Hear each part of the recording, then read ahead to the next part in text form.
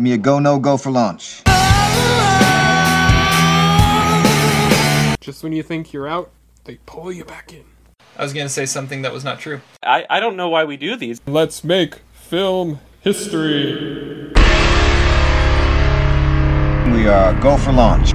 Welcome back, everybody, to the Almost Sideways podcast. We are so glad you are joining us today. It is episode 122. We're recording this Sunday, April 18th, 2021 at about 1 o'clock Pacific time. I am your host, Terry Plecknett. Joining me are Todd Plecknett and Zach Saltz. And this is kind of the big one. This is one of our favorite episodes of the year as we give our full Oscar preview. You guys excited? Oh, yeah. Finally, 1 week away. Finally. Definitely. I think this will be the best Oscar prediction podcast we've ever done in the month of April. It also could be the worst, though. So, I mean, you could say it might be the best one ever, but we did do one in Vegas. So that wasn't in April, though. It wasn't in April. It's true. No. It's true. So, yeah, we're going to be talking all things Oscar. And before we get into anything else, make sure that you guys participate in our Oscar challenge. Fill out your ballot, see if you can predict who's going to win. I'm trying to remember, Todd, how many years has it been now? Well, I can go to the first 47. year the first year we had the website, I think. Yeah, so is this like the 13th annual Oscar challenge? That sounds right. I wrote it on the one prediction article. Yeah. It goes back a ways, like when Todd 13th annual. When Todd predicted The Lion in Winter to win, but in the heat of the night beat it, and of course, that when Bob Hope was hosting, it goes back a ways. It does. So make sure that you are that you fill that out. That'll be closing probably sometime around like noon, the day of the Oscars. So make sure you fill that out and see if you can beat us. All right. Well, let's talk beverages. Zach, what beverage are you partaking of for this special occasion? I could not do this with alcohol. There's just too many nominees, too many numbers. I'm actually filling out my bracket as we go along in this podcast. So I recommend everybody do the same. Just remember that there's no way you're going to beat Kyle Heck. It's a futile endeavor. Maybe I should say that to the end, but it's true. Zach's bold prediction for the Oscars that Kyle Heck will win the Oscar challenge. It seems to happen every year. It does. So, all right. Todd, what are you drinking? This is Scotch, the Carlisle blended Scotch whiskey. Very with nice. An olive. Very nice. Well, I looked at this and this is like one of the standards of our podcast is talking Oscars and this final prediction show. So I went to Ridgewalker and got their signature brew. This is the Long Stride IPA. And it is, and they even have a mascot. His name is Sir Longstride. He's some sort of soldier, like Viking type soldier. But yeah. So we're all set to go. Are they allowing drinks at the Oscars? Because if Diane Keaton is there, how is she going to perform? As we were talking about last week, some celebrities like to partake of alcohol. Is it really the Oscars if people aren't drunk? I don't know. Maybe that's more the Golden Globes, though, I guess. That's more the Golden Globes. I've heard there's been debate over whether or not they're even going to have require masks since they're going to be so socially distanced because it's just the nominees and their guests that are going to be there. But I hope we get someone like a Jason Sudeikis who just shows up in plaid and a blue jeans, a hoodie. Yeah, a hoodie. Yeah, that would be an Oscar first. That would. All right, well, let's get into, before we get to talking Oscars, we do have our movies that we watch every week that we need to report on. I love this movie so much. I did not really like this film at all. This is the most Zach movie ever made. You gotta see it. Movie reviews. So let's report on those first, and we're going to go to Todd and the Cager first. All right, so this week I watched the 1989 movie directed by Adam Rifkin called Never on Tuesday. And Nice. this stars Peter Berg and Andrew Lauer, who are friends who get into an accident. They crash into the car driven by Tuesday, who is played by Claudia Christian. And she is like the most beautiful girl they've ever seen. That they get stranded out in the desert, trying to find somebody to ask for help. And they try to woo her, but she's a lesbian. And it's like a series of people that come by that are little to no help, including Oscar winner Nicolas Cage, who simply plays man in red sports car. And he has got like this ridiculously giant prosthetic nose, and he's like sobbing the whole time. He actually kind of sounded like Pretty Boy Ralph in Shallow Hal. And he's literally on screen for less than 30 seconds right at the beginning. And it's weird as shit. It's just like pure overindulgent Nicolas Cage in all his glory. But the rest of the movie has got like some more like over the top dream sequences and her coming to actually kind of appreciate them. But there's also a bunch of these more cameos like this, like Carrie Elwes and Emilio Estevez play tow truck drivers. Judd Nelson's a motorcycle cop. Charlie Sheen is a thief. And Gilbert Gottfried shows up as he's like some sort of salesman. He's the highlight of the movie, and it reminded me of his pimp character in Saved by the Bell Wedding in Las Vegas. Is basically the same character, and it almost looks like it could have been on the same set. But the scenes are weird. They all like kind of overlap on each other. Evidently, they like ran out of money, and so they like took the ends of the film in each canister and spliced them together to try to finish the movie and save money, which is just beautiful for this kind of thing. It kind of feels like a mid-90s independent movie, but I mean, the director was making his debut, and he was working consistently for 30 years after that. He directed The Last Movie Star in 2019, which I have said is Burt Reynolds' best performance and his last performance. And I think it feels like it was like ushering in an era of like this type of movie being told in this way. It could have been spiced up by like a Tarantino wannabe kind of thing, but I mean, this movie was never actually officially released in the US, so I can't say that it actually inspired anything, but it does kind of feel like that.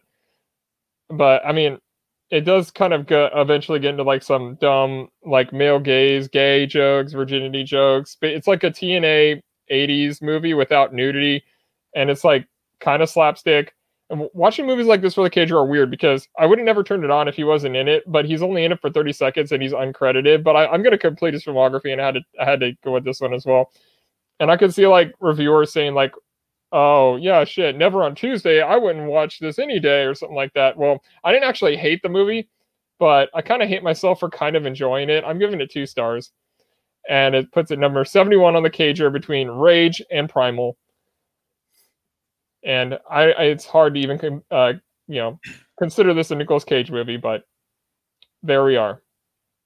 Very Free nice. on YouTube. So in the pantheon of great Nicolas Cage performances, we have, Ben Sanderson, Stanley Goodspeed, Charlie Kaufman, and Man in Red Car. Man in Red Sports Car. Yes. Oh, Red Sports Car, excuse me. Okay. And Fu Manchu, of course. Of course. Of course. So I don't Right. know, but did he have some like debt for Blow or something? I mean, it is the 80s. Like, do you have to pay off someone? Is this a favor? I don't know. I mean, you look at all these other people in there. I mean, Charlie Sheen was like one of the kings in Hollywood at the time. He was in this for like 5 seconds. Charlie Sheen was also in Deadfall too. Maybe there's some sort of weird connection between these movies. Conspiracy theory. All right.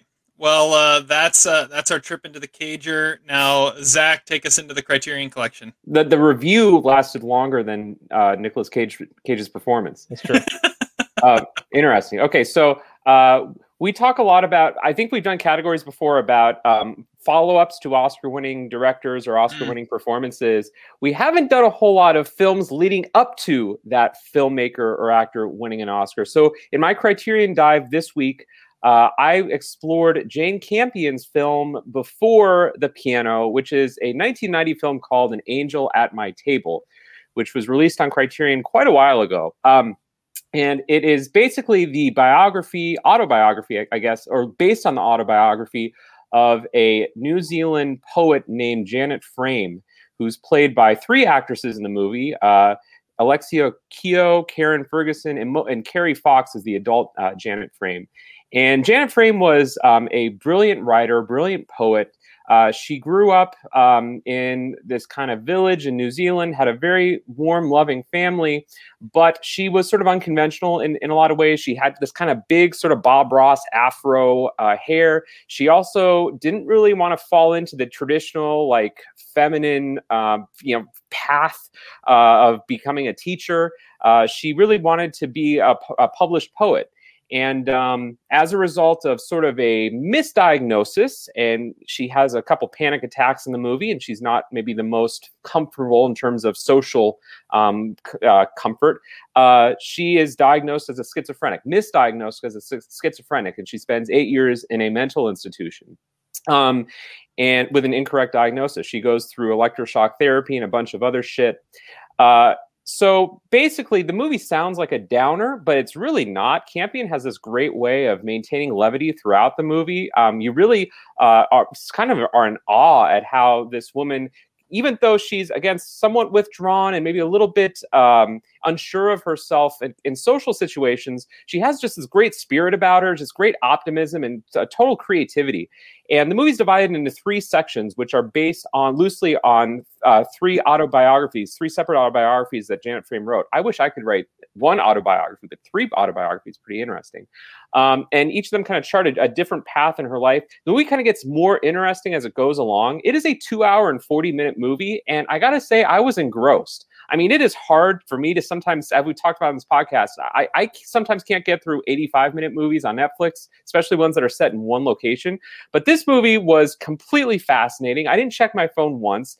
It's not like the most spectacular movie ever made. It's not like there's murders or a mystery or anything like that. It's just this really fascinating character who we see evolve and grow up and kind of overcome these obstacles in this patriarchal society. Campion has her kind of quirky filmmaking attributes, but she's also just great, at building suspense, building character. And I gotta say, I love this movie. It's a solid 3.5-star movie. I still have yet to see Campion's other movie on the Criterion Collection, which is Sweetie, which came right before An Angel at My Table. But really solid movie. Not so much interesting stuff on the Criterion version of it, but definitely worth checking out if you're a Campion fan, kind of seeing how she evolved as a filmmaker leading up to her Oscar success with The Piano. Really good movie. It's also currently on HBO Max. Nice. Either of you guys ever heard of it? It is very, very good. I don't think I've ever not liked a Jane Campion film. And it's cool to see. I know Todd has her predicted as one of the early Oscar frontrunners for 2022. So it'll be nice to see her get back to work. She hasn't been doing much the last decade. Yeah, that was my prediction to win Best Picture that I wrote in January. But yeah, she has not made a movie since Bright Star, which, 12 years ago. Oh, wow. Yeah.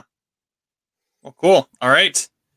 So that is our trip into the Criterion Collection, and now my trip into Oscar Past, filling in some gaps of some movies I missed, trying to complete all the years of Oscar nominees.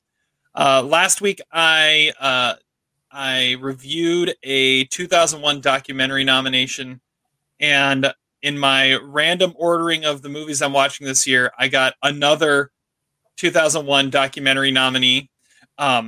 Which is another one none of you have seen, because I think the only one any of you have seen from that year was the winner for Best Documentary. So this one is called War Photographer, and it's directed by Christian Frey, and it is about war photographer James Nachtwey, who's known, kind of renowned as being one of the greatest war photographers of all time. And it's a fascinating watch as we see him in these war-torn countries taking photos. It has what has to be like the first GoPro, because he's got a little video camera on top of his regular camera that is filming everything that he is shooting. And so you see there are extended shots of you see his just the top of his camera and his finger on the button, and you hear him clicking pictures, and then you get to see the pictures that he took. It's pretty amazing. And you get to see some of the different ways that he gets the shots, how he there were some amazing shots where he is like running around with these rebels firing stones out of slingshots at these people shooting at them, and he's right in the middle of them getting the pictures while the cameraman that's filming it is standing like 200 yards away with a zoom lens watching him do all this stuff. It was pretty ridiculous what he's willing to do. One of the things that it talks about very early on is what makes James Nachtwey so different. They say usually when you see war photographers, there are two different types of war photographers. You see the thrill seekers that just want to get into the middle of it just for the thrill of it. You see the cynics who are trying to show the horrors of war and the horrors of humanity. But James Nachtwey is there, is almost like a compassionate photographer and wants to tell the stories of the people involved in these conflicts. And it shows through his pictures. It's a fascinating documentary. It's very contemplative and meditative, and the score that goes along with it definitely puts you into that mood. One of the things I will say, though, that keeps it from being a masterpiece is James Nachtwey is an incredible bore to listen to. He is one of the most boring people on the planet when it's just him sitting there talking about what he's doing. But watching him do it is amazing. So I'm giving it 3.5 stars. This could have been like one of like an amazing, great documentary, like masterpiece documentary, if he actually was engaging in any sort of way when you listen to him talk. So 3.5 stars. It's available on Canopy right now if anyone wants to check it out. Really, really cool documentary and a cool look at something you don't necessarily think of all the time, and that's the people who are out there for taking the photographs that capture the conflicts around the world. That sounds like a good power rankings. Documentaries that would have been good documentaries had the main character been more interesting. Yes, I like this idea. Maybe more of a Mount Rushmore, because I don't know if I want to come up with 5 of those. True. All right. Well, that's what we watched this week. And now, since we talked about Oscars past, let's talk about Oscars future. We're looking at next week. Next Sunday is the Oscars. So let's talk about what we think is going to happen.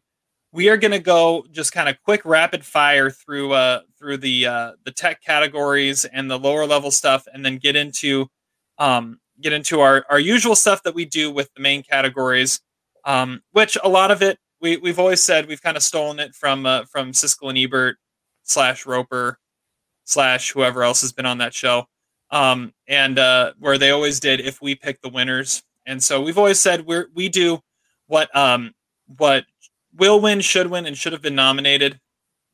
And I think I kind of want to rebrand it this time and say this is the almost sideways shoulda, coulda, woulda awards. And that I think that's basically what we're talking about here. What should have won, what could have been in the race, and what will win. So the shoulda, coulda, woulda awards. That's what we're doing here. But first, let's go through all the other categories and see what we think is going to happen. But just know, I haven't filled out my ballot yet for the Oscar challenge, so all this might change in the next week. But we'll talk as of right now what we think is going to happen. So let's start with Best International Feature. So nominated for Best International Feature are Another Round, Better Days, Collective, Quo Vadis Aida, and The Man Who Sold His Skin. Zach, you're first. All right. Well, I have a few websites open. I'll kind of update. I have the Vegas Insider website. We can get some odds going on here. I know Todd appreciates that. Right now, I have Bovada open too, actually. Right now, the odds are pretty heavy on Another Round. It's got it -670. Now, one of the things I love about this Vegas Insider website is that it has the international nominee with the second best odds, something called Aida Quo Vadis. I love that. So, I really want to. I think I was just texting Todd. I think Quo Vadis Aida is a really interesting a film. I have not seen it yet, but Todd is a big fan of it. It just got a release on Hulu. I want to pick it. I feel like one thing going against another round is that it's not really about Denmark. I feel like in the international film, they like to have films that are somehow representative of the country that it's from.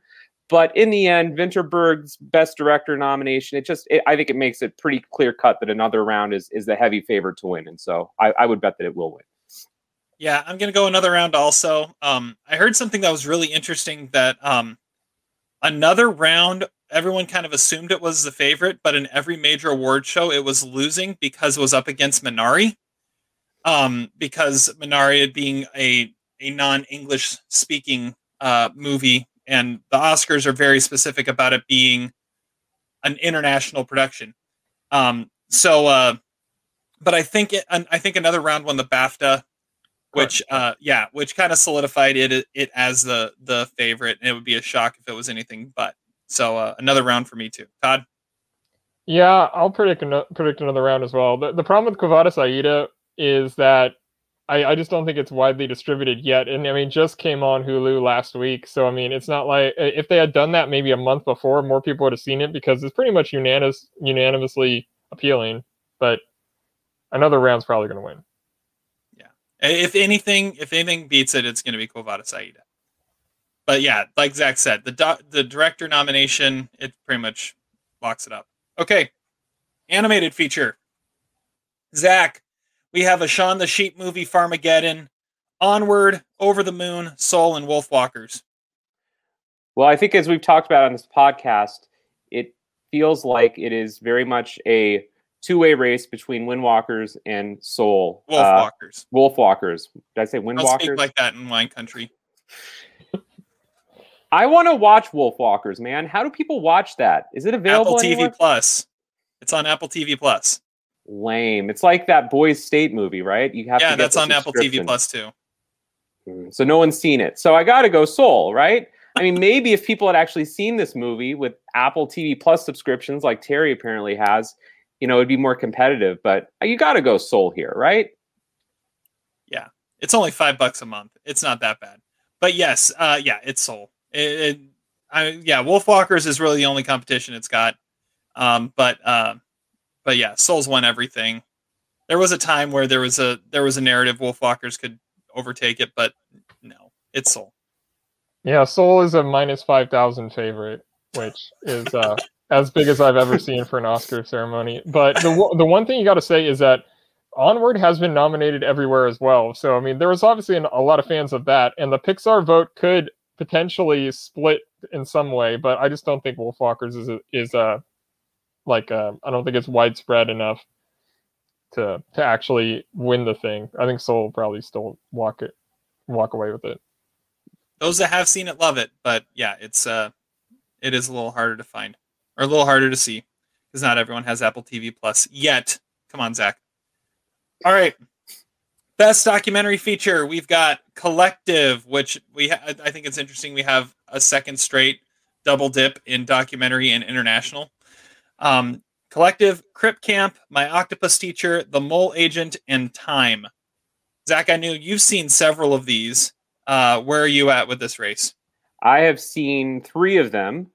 Time, Collective, and Crip Camp. I don't know what The Mole Agent is, but the best one of the 5. Yeah, of course. I'm going to go with My Octopus Teacher because it is the odds-on favorite to win. And I just haven't seen a whole lot of campaigning by these other films. I think they all kind of came out a little too. I mean, Crip Camp and Time came out a little bit early in the Oscar race.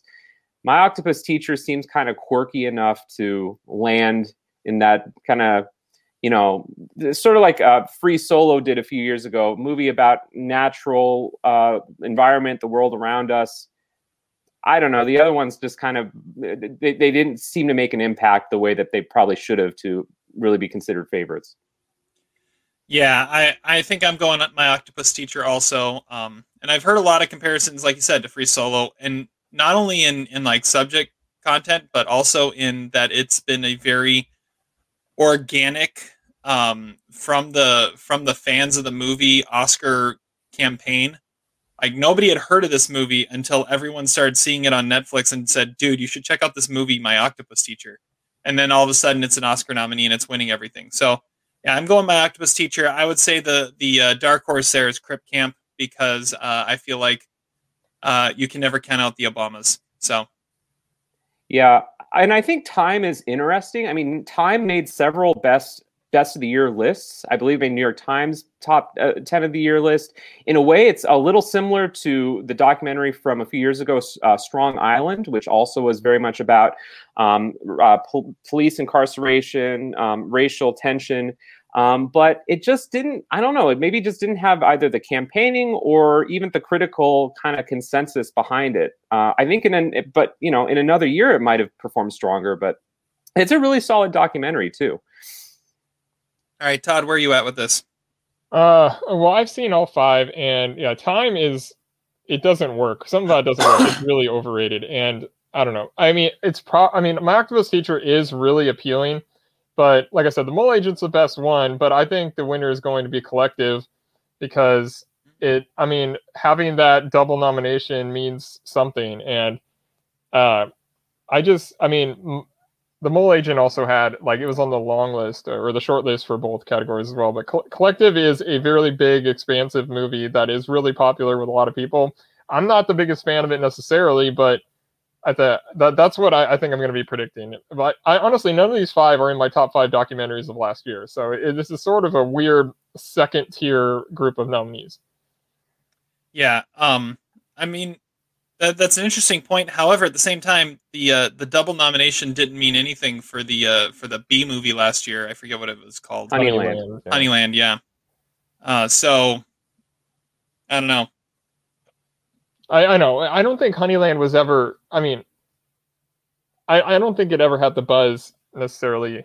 Of Collective. Yeah, I get it. So Todd, what are your top 5 documentaries of last year? Since you said none of these are in it. I have Belushi, Rewind, Dick Johnson is Dead, You Cannot Kill David Arquette, and The Scheme. Crip Camp was in my top 10 of last year. I think that should be the front runner, but I don't know. Maybe the Obamas got busy this past fall. Maybe preoccupied with something else. The Mole Agent is right below The Scheme, so. What is? The Mole Agent would be right below The Scheme. And then is it Boys State? Oh, let's see. Because I think you had it. I remember talking to you after you saw Boys State, and it was in there somewhere. Yeah. I feel like if Boys State had been nominated, that could have really shaken up that category. Totally. Yeah, Boys State is that is one spot on my overall list below The Mole Agent. Okay. So yeah, right there. All right. Next, we've got visual effects. The nominees are Love and Monsters, Mulan, Tenet, The Midnight Sky, and the one and only Ivan. Zach? Oh, we got to go Tenet here. Tenet's minus 560, one of the heavier favorites. It's got to win something, right? Versus these other movies that, I had not seen any of these movies until we saw Love and Monsters. I think in this category, you got to go the movie that the most people have seen, which is Tenet. I honestly don't know if that's true, though. If that's I don't think that's true at all. Really? Tenet might be the most known one, but you've got Mulan 2 Disney Plus movies. Mulan's easily the most seen movie of this group. You've got a Netflix movie in Midnight Sky, but I will say I think Tenet's taken it as well. And if anything is going to take it down, I think it's the Midnight Sky, because visual effects in space are always great. Yeah, same. Bovada only has Tenet as minus 350 favorite. So, that's a significant difference between what Zach's got listed. But The Midnight Sky is the only one that's remotely close to that. I guess I still would go with Tenet. I know at one point I said I thought it probably would win Best Picture if it got good reviews, and it didn't necessarily get good reviews. So, Best Visual Effects will work. Thank you, Christopher Nolan. All right. Best Original Song. We have Husavik from Eurovision Song Contest, The Story of Fire Saga. Fight for You from Judas and the Black Messiah. Speak Now from One Night in Miami. Scene from The Life Ahead. And Hear My Voice from The Trial of Chicago 7. Zach? I think we got to go Speak Now in One Night in Miami. It's like I said, it's the one that kind of stands out. It's the one that I actually kind of am familiar with. Most notoriety. I mean, we got to go Leslie Odom Jr., right? If he's not going to win Best Supporting Actor, he's got to win something, right? Like George Clooney said, I guess I'm not winning director. Well, win Best Song. Well, Diane Warren's never won in like 15 nominations. Yeah, so. Diane Warren's never won. And the double nomination, I mean, Mary J. Blige didn't win anything for the double nomination for Mudbound either, so it wouldn't be unprecedented if he didn't win. I mean, I think there's three of these songs that could win. Speak Now makes the most sense to win. I could see them finally want to give Diane Warren an Oscar. But for some reason, I'm also hearing Husavik is very, very popular, which is crazy. It's a great song. Yeah. I haven't seen the movie yet. So I need to watch the movie. I'll go One Night in Miami also. I'll go Speak Now. I think they're eager to reward Leslie Odom Jr. not just for One Night in Miami, but also for Hamilton and how Hamilton like saved everybody's summer being on Disney Plus. So I'll go Speak Now. But I'm nowhere near confident. That's the least confident I've been so far. Yeah, I don't. My temptation is to go with The Life Ahead, even though it's a lousy movie. It won the Golden Globe song, and I just don't feel any enthusiasm for One Night in Miami. I mean, obviously Leslie Odom Jr. is super popular, but I don't know that they give him the song award just because he's popular. I guess it worked for Lady Gaga, but that doesn't always work. She lost her first song nomination. I'm going with The Life Ahead. I feel pretty confident about this one. Of the technical awards, this would be in my top 3 or 4 that I feel I would be shocked if something else won. Those other songs don't. I mean, you're talking about movies that don't have a whole lot of Oscar appeal, and so when push comes to shove, you got to get the movie that has the most visibility, but maybe was snubbed for Best Picture, right? Well, I don't know. Well, Song is weird though. Song is always weird. And if you're that confident, then it's only a minus 180 to bet on it. I mean, you should hop on that if you're. Oh, I would. Absolutely. I would put a heavy change on that. Heavy change. Okay. Heavy change. 60 pennies. That's heavy. Okay. Moving on. Original score. We've got The Five Bloods, Mank, Minari, News of the World, and Soul. Zach. I mean, we have to go Soul here with Todd's favorite musicians. However, I do think I would not be shocked if Minari won, because Minari's score, as we've talked about, is so strange and unique and memorable, for better or for worse, that the Academy voters will be humming it in their heads. But you have to go Soul.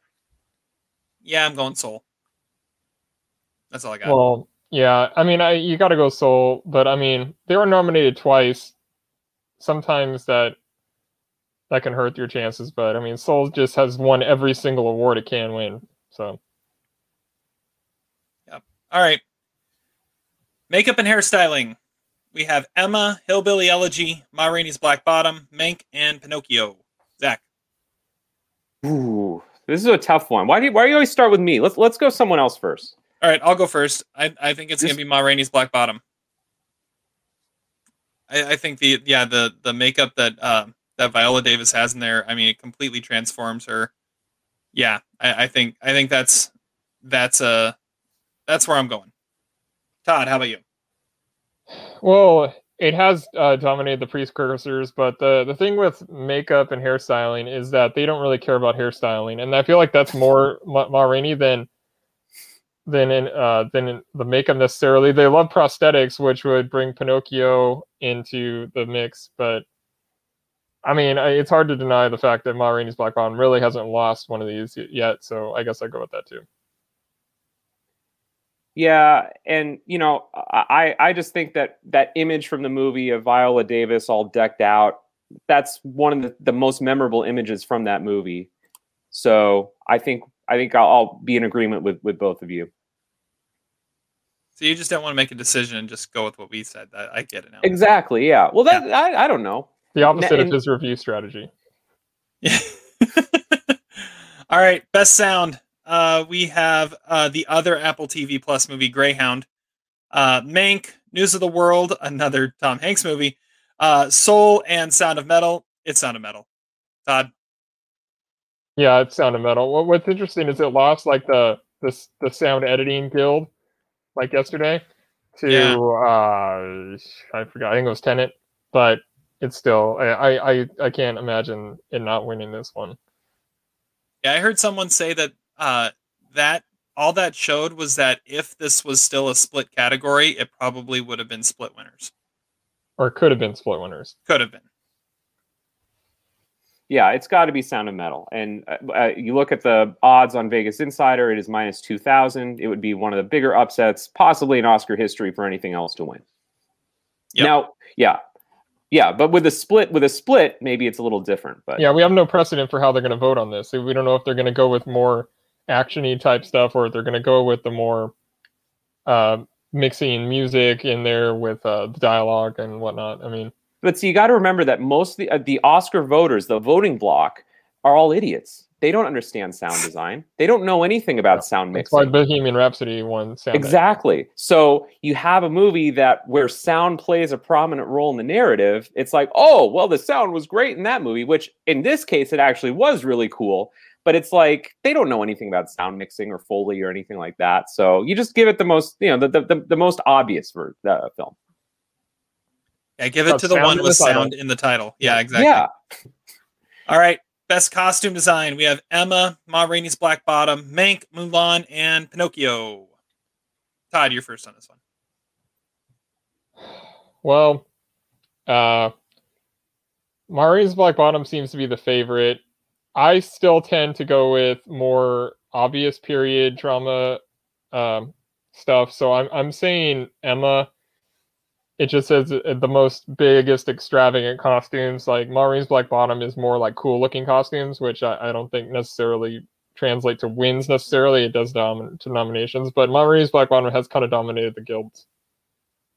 Zach? Yeah, this is one of the tougher ones according to Vegas Insider. Ma Rainey is the favorite at minus 150, but I'm going to agree with Todd. I feel like Emma, you think period piece, you think grand spectacle. Ma Rainey is a much more concentrated, more intimate sort of film. So I'm going to go Emma on this with the slight upset. I'm going to go Ma Rainey's Black Bottom. I'm predicting a big overreaction to the fact that it was snubbed for Best Picture, and it's going to clean house at a lot of the nominations it got.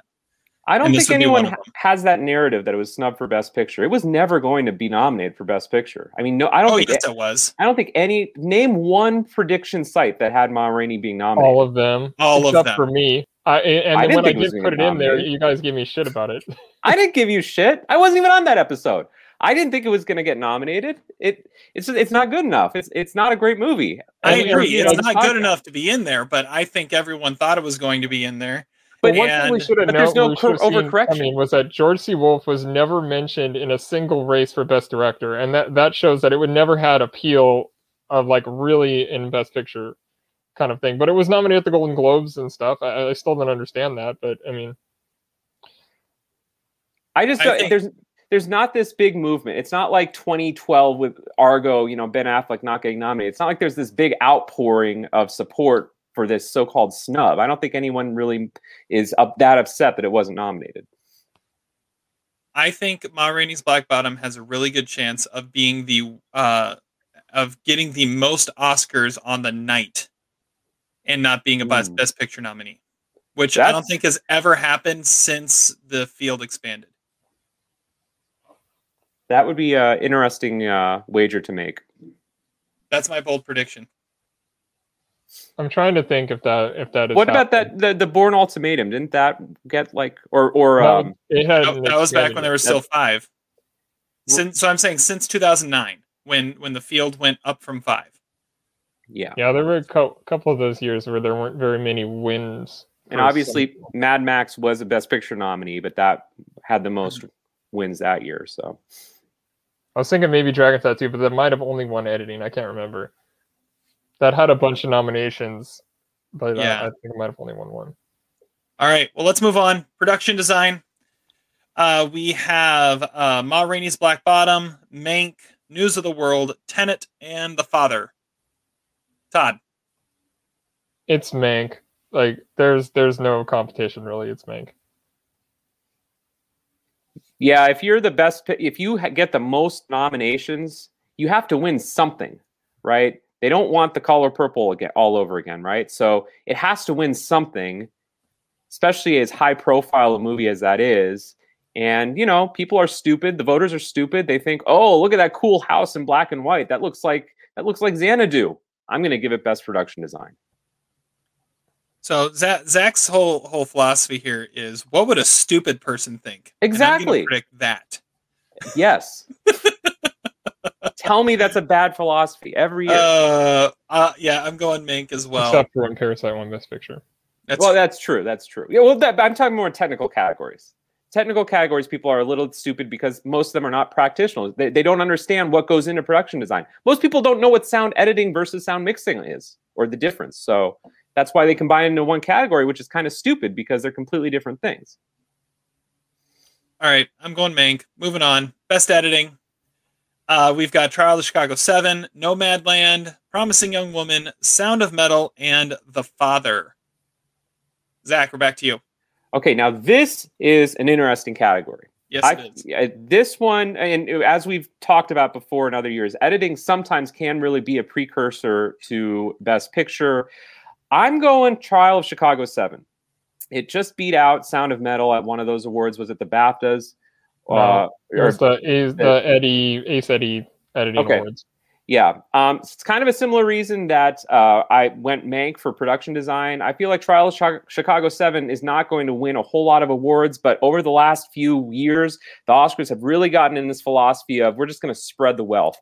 Gone are the days of Lord of the Rings winning 11 Oscars. So you got to give something to these films, particularly the ones that got nominated for Best Picture.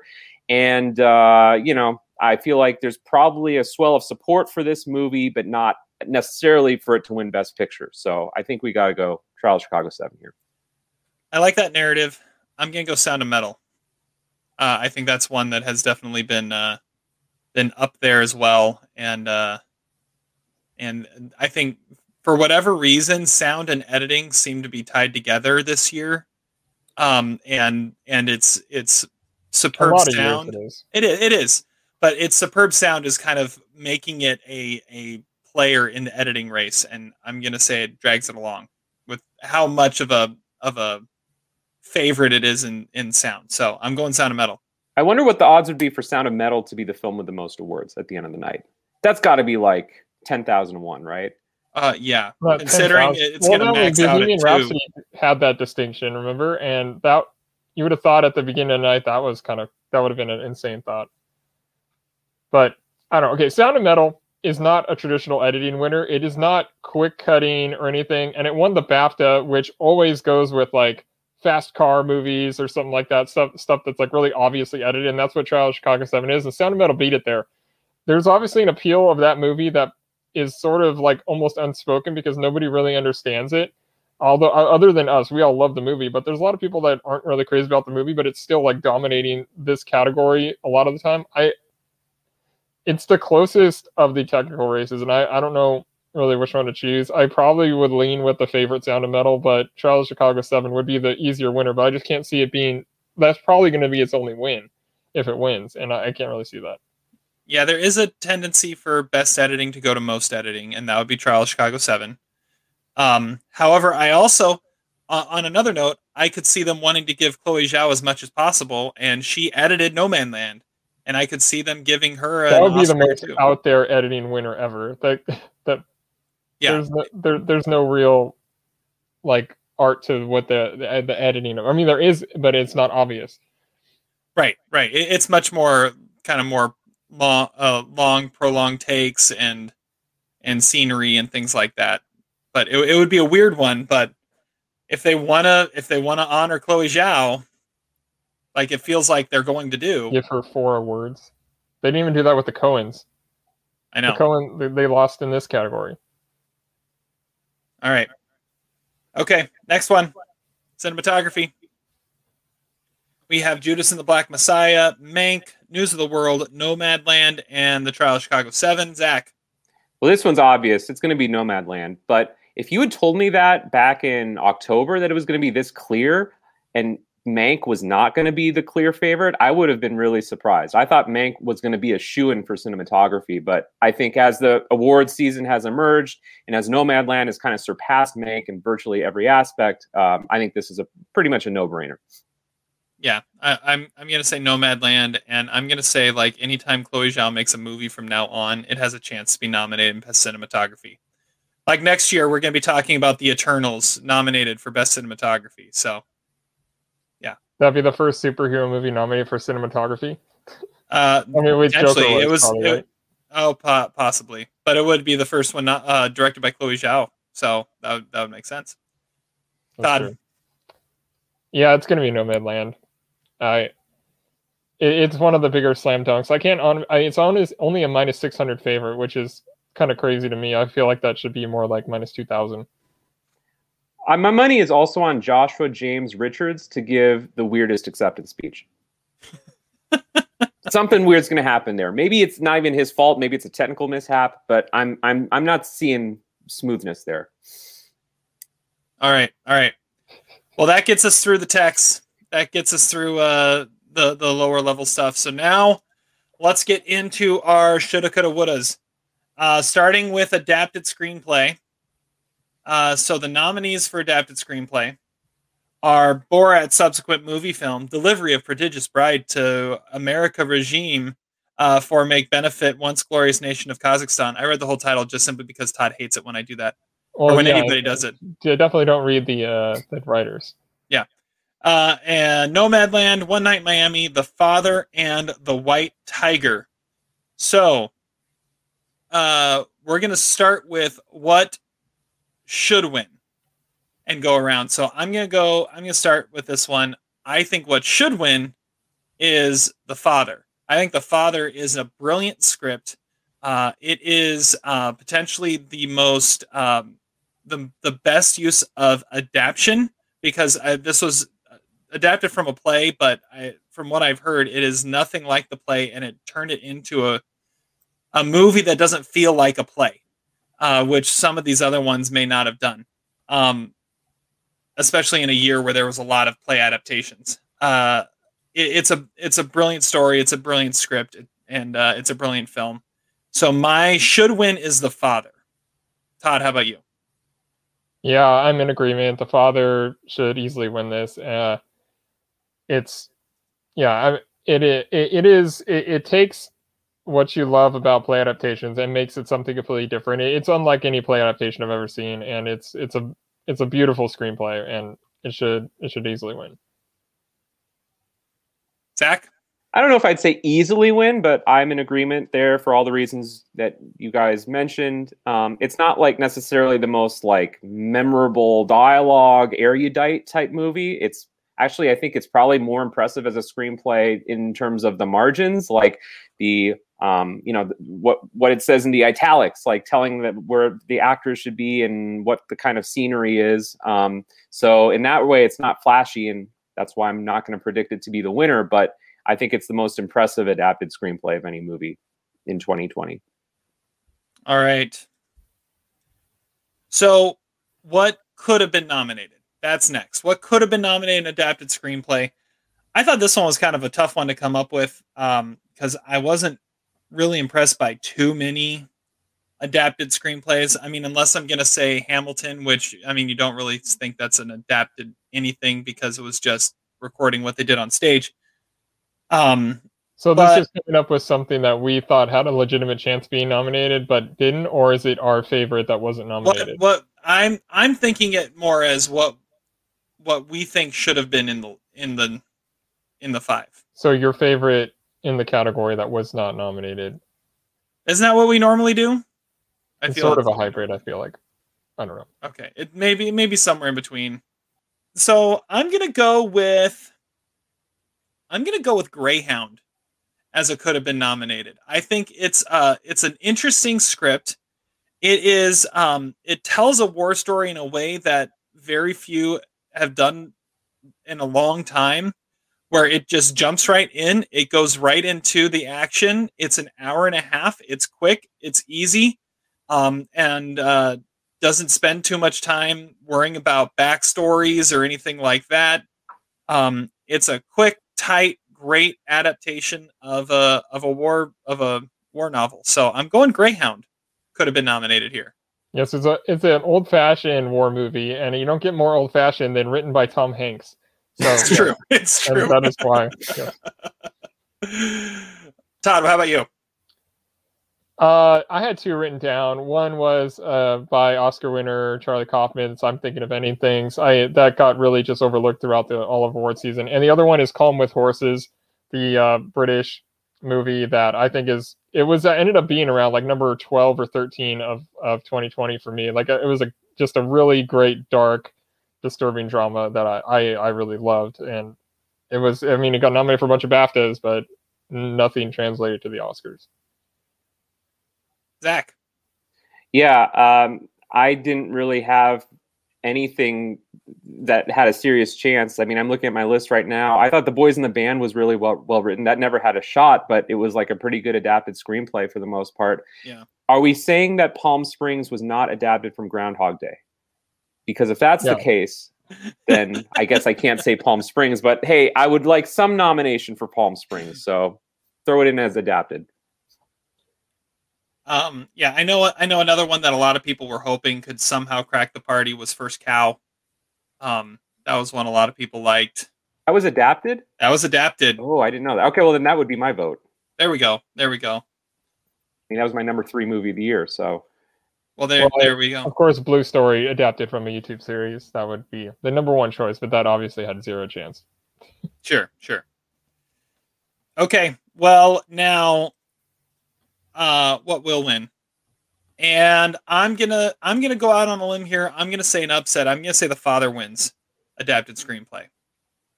It seems to be surging right now. It's on the right trajectory. It won the BAFTA. And Nomadland, its strength isn't its script. I mean, that would be really weird to see that movie win for script, because I feel like none of it really feels that scripted. But yeah. Todd? I mean, I think it's probably going to end up being Nomadland, but the reason being is the Oscars, they hate play adaptations. I've been saying that all year, and even this whole category all year was littered with play adaptations. And that's why One Night in Miami has no shot. That's why Ma Rainey's Black Bottom wasn't nominated, and The Father I think will eventually lose just because of that fact. So I guess Nomadland's the only one that really has a chance. Other than, Borat won the Writers Guild, but that was because the Nomadland and The Father were not in the category. So I guess I'll say Nomadland. Zach? Yeah, it's certainly one of those two. Do I have a coin around here? I feel like I should just flip a coin. Let's go with, why the hell not? We'll go with The Father. I think Terry's right. I think momentum, there's something to be said for momentum, and there's also something to be said for a movie that seems largely unscripted. So I'll go with The Father. And Florian Zeller has been doing a lot of stuff. Like he's been on tons of podcasts that I've listened to. Like he's doing the thing, and Chloe Zhao is not. So that could end up being in a year where they can't actually go meet the people who are voting and stuff like that. They can't go to parties and stuff. Being on podcasts and stuff is a big deal. Well, and it was fascinating gosh, I completely forgot what was fascinating. I had something and it's gone. Wow. The fact that The White Tiger was nominated? Well, that is fascinating. That is fascinating. The White Tiger is currently listed as plus 2,500. I have it at plus 4,000. Yeah, I was going to say, but it should probably be more like 40,000. 400 to 1. Well, I guess so. No one's betting that anyway, unless it's a short category. The number 5 choice never wins. I remember what I was going to say. Okay, so maybe we should just talk about for a second. The Golden Globes were batshit crazy, okay? I mean, there were a lot of upsets. Are we just kind of thinking that could happen here, or are we going to go chalk? I mean, I guess we'll see with what you guys pick, but I feel like I'm a little traumatized after the Golden Globes, after seeing Jodie Foster win and thank Aaron Rodgers, and then seeing like all that other crazy shit happen. Like, I feel like COVID makes things unpredictable, and that's what the producers want. That's really the only thing they can sell this on anymore.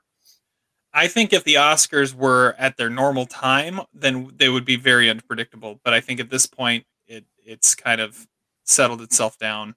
Let's just award the stuff that we know should be awarded and move on. Anyways, what I was going to say was that it's fascinating how everyone leading into this race was criticizing the father for screwing up their campaign. When no one realized how this campaign was going to work. And here we are getting to, mid to late April when we're actually going to have the Oscars. And what's surging right now? The father, because it waited and it waited and it waited and got itself out just in time to get considered for nominations. And now that everyone's voting for it, everyone's talking about the father. And that's because we're seeing on the big screen too. But the thing is, it still isn't streaming, so that it still is weird in that way. Like Nomadland at least had that. Like at least eventually went to streaming. I think you can stream it. It's available for rental to stream now. Right. But it's it feels like the one movie in this whole race. Everyone criticized it at first, but now I think it's the one movie that actually understood what the expanded window through the end of February was going to do. And everyone else was like, no, we still got to get it out at the end of December. We still got to get it out at the end of December. The father's like, no. We just need to be around in time for the end of February and have everyone talking about us through March and April, which is exactly what it did. All right. Well, let's move on to original screenplay now. Original screenplay, we have Judas and the Black Messiah, Minari, Promising Young Woman, The Sound of Metal. No, just Sound of Metal, not the. There's no the in front of it. And The Trial of the Chicago 7. Let's see here. Todd, you're first on this one. For what should win? For what should win? I think Minari should win. Ooh. Because, okay. I mean, I think... I don't see Sound of Metal as necessarily being the screenplay as what highlights it. Minari is something that like I watched and it got inside me immediately. It is something that seems like normal beats, but it does it in a different way, and it becomes something completely different than you would have thought when you started watching it. And I loved Minari, and I think that is the best screenplay achievement in this category. Wow. Okay. Zach, what should win? The Sound of Metal. The Sound of Metal. No, Sound of Metal. I think Todd might have said earlier the Nomadland, so I think it's okay to say The Sound of Metal. Or like The Promising Young Woman, too. Yeah. Or The Indiana.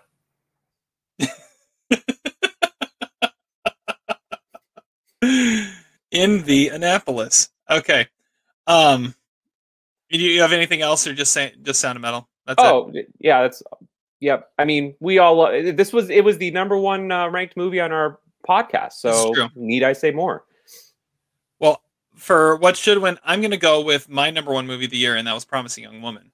I think it is. It's certainly an achievement in how it weaved this crazy story together, and made it disturbing yet still incredibly entertaining and fun throughout this girl's journey. So I'm going to say what should win is Promising Young Woman. Todd, what could have been nominated? Well, the ones I wrote down were, of course, Palm Springs, which was nominated at the Writers Guild and failed to get the Oscar nomination. I also have The King of Staten Island, one of the best movies of the year, and as well as A Son, which I also think is one of the very best movies of the year and got really no love, but everyone still thought it could get an international feature nomination, and it never showed up anywhere, which is really unfortunate. So you couldn't pick just one, so you decided just to take a whole nother category worth? That was 3. But yeah. Oh, it was 3. Okay. Whatever. What, am I supposed to say just one? That's the idea, and then you could like throw some others out once everybody else has said things. But oh, well, you guys weren't going to say those, I don't think. That's true. Or at least you were going to say maybe Palm Springs. Zach, what could have been nominated? My number one movie of the year, Never, Rarely, Sometimes, Always, should have been nominated. I'm in 100% agreement with Todd that A Sun should have been nominated as well. That was a brilliant screenplay. And, Oscar winner Kevin Wilmot, friend of the podcast, had a film out there this year called The 24th that also could have gotten the Best Original Screenplay nomination. Maybe should have, but, he can only win so many Oscars. What about Strummer? Oh, yeah, and of course, Strummer. Oh, yeah. Strummer! Absolutely, yeah. Although it might be adapted, I'm not sure. I wonder, though, if it probably takes more than 8 people to see it. All right, so what could have been nominated is a film that when it came out, everybody was like, this could be a player in the Oscars, and it ended up being nothing, but I really loved it, and I thought it could have easily showed up somewhere like here. That's Malcolm and Marie. I thought I really enjoyed that movie. I thought it was a fascinating script, a fascinating dialogue between these two people for an hour and a half. And why didn't it show up anywhere at all? I think it could have easily gotten in here. One of the 2021 films that could have cracked the party in original screenplay. I can tell you why it's not there, but we've had that conversation. Yeah, I know I like it more than any of you guys. So, what will win, Todd? So this category is another kind of tough one to call. So, Promising Young Woman has the right wins, but Trial of Chicago 7 won the Best Screenplay award at the Golden Globes. But this category is weird sometimes. Sometimes they don't like the cool, flashy movie to win. Like like when Inglourious Basterds was up, it should have won, but no, it went to The Hurt Locker, which isn't really a screenplay achievement. Or like In Bruges was supposed to win, and then no, it ended up going to Milk, which isn't really a screenplay achievement. But the thing is, like Trial of Chicago 7 is also a really flashy screenplay of the Aaron Sorkin. But I still think Promising Young Woman is probably its best chance to win something, and I think that there is enough passion behind that movie that it's probably going to walk away with this. This would be like Get Out winning Best Screenplay. It's going to win. If it's going to win something, it'll be here. Zach, what do you think? Yeah, I'm predicting Promising Young Woman for basically the exact same reasons that Todd laid out. The Academy everybody to get a goodie bag by the end of the ceremony, and this is probably the best shot maybe for a Promising Young Woman. It's just got the right buzz going. I don't know if you guys saw the anonymous Oscar voter and the Hollywood Reporter talking about their ballot, but the only film of the Best Picture nominees was Promising Young Woman, and I feel like that's going to rub off in this category. Yeah, I'm going Promising Young Woman also. I think that's a safe bet at this point, but I could easily see there's a couple others that could easily pop up and steal this from them, either whether it's Minari or Trial of Chicago 7. See, last year I don't think anybody was really predicting Parasite. That would be like the Minari in this situation where, like last year, I mean, it was probably going to be Once Upon a Time in Hollywood or something. And then if there's a wave of support for one movie that's not really in the like top 2 or 3 contenders, I don't know. Could be interesting. Yeah.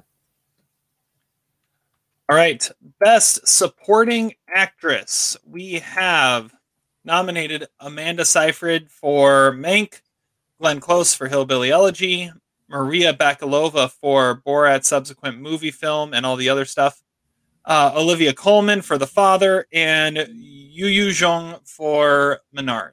Todd. No, Zach, you're first on this one. Who should win? Who should win?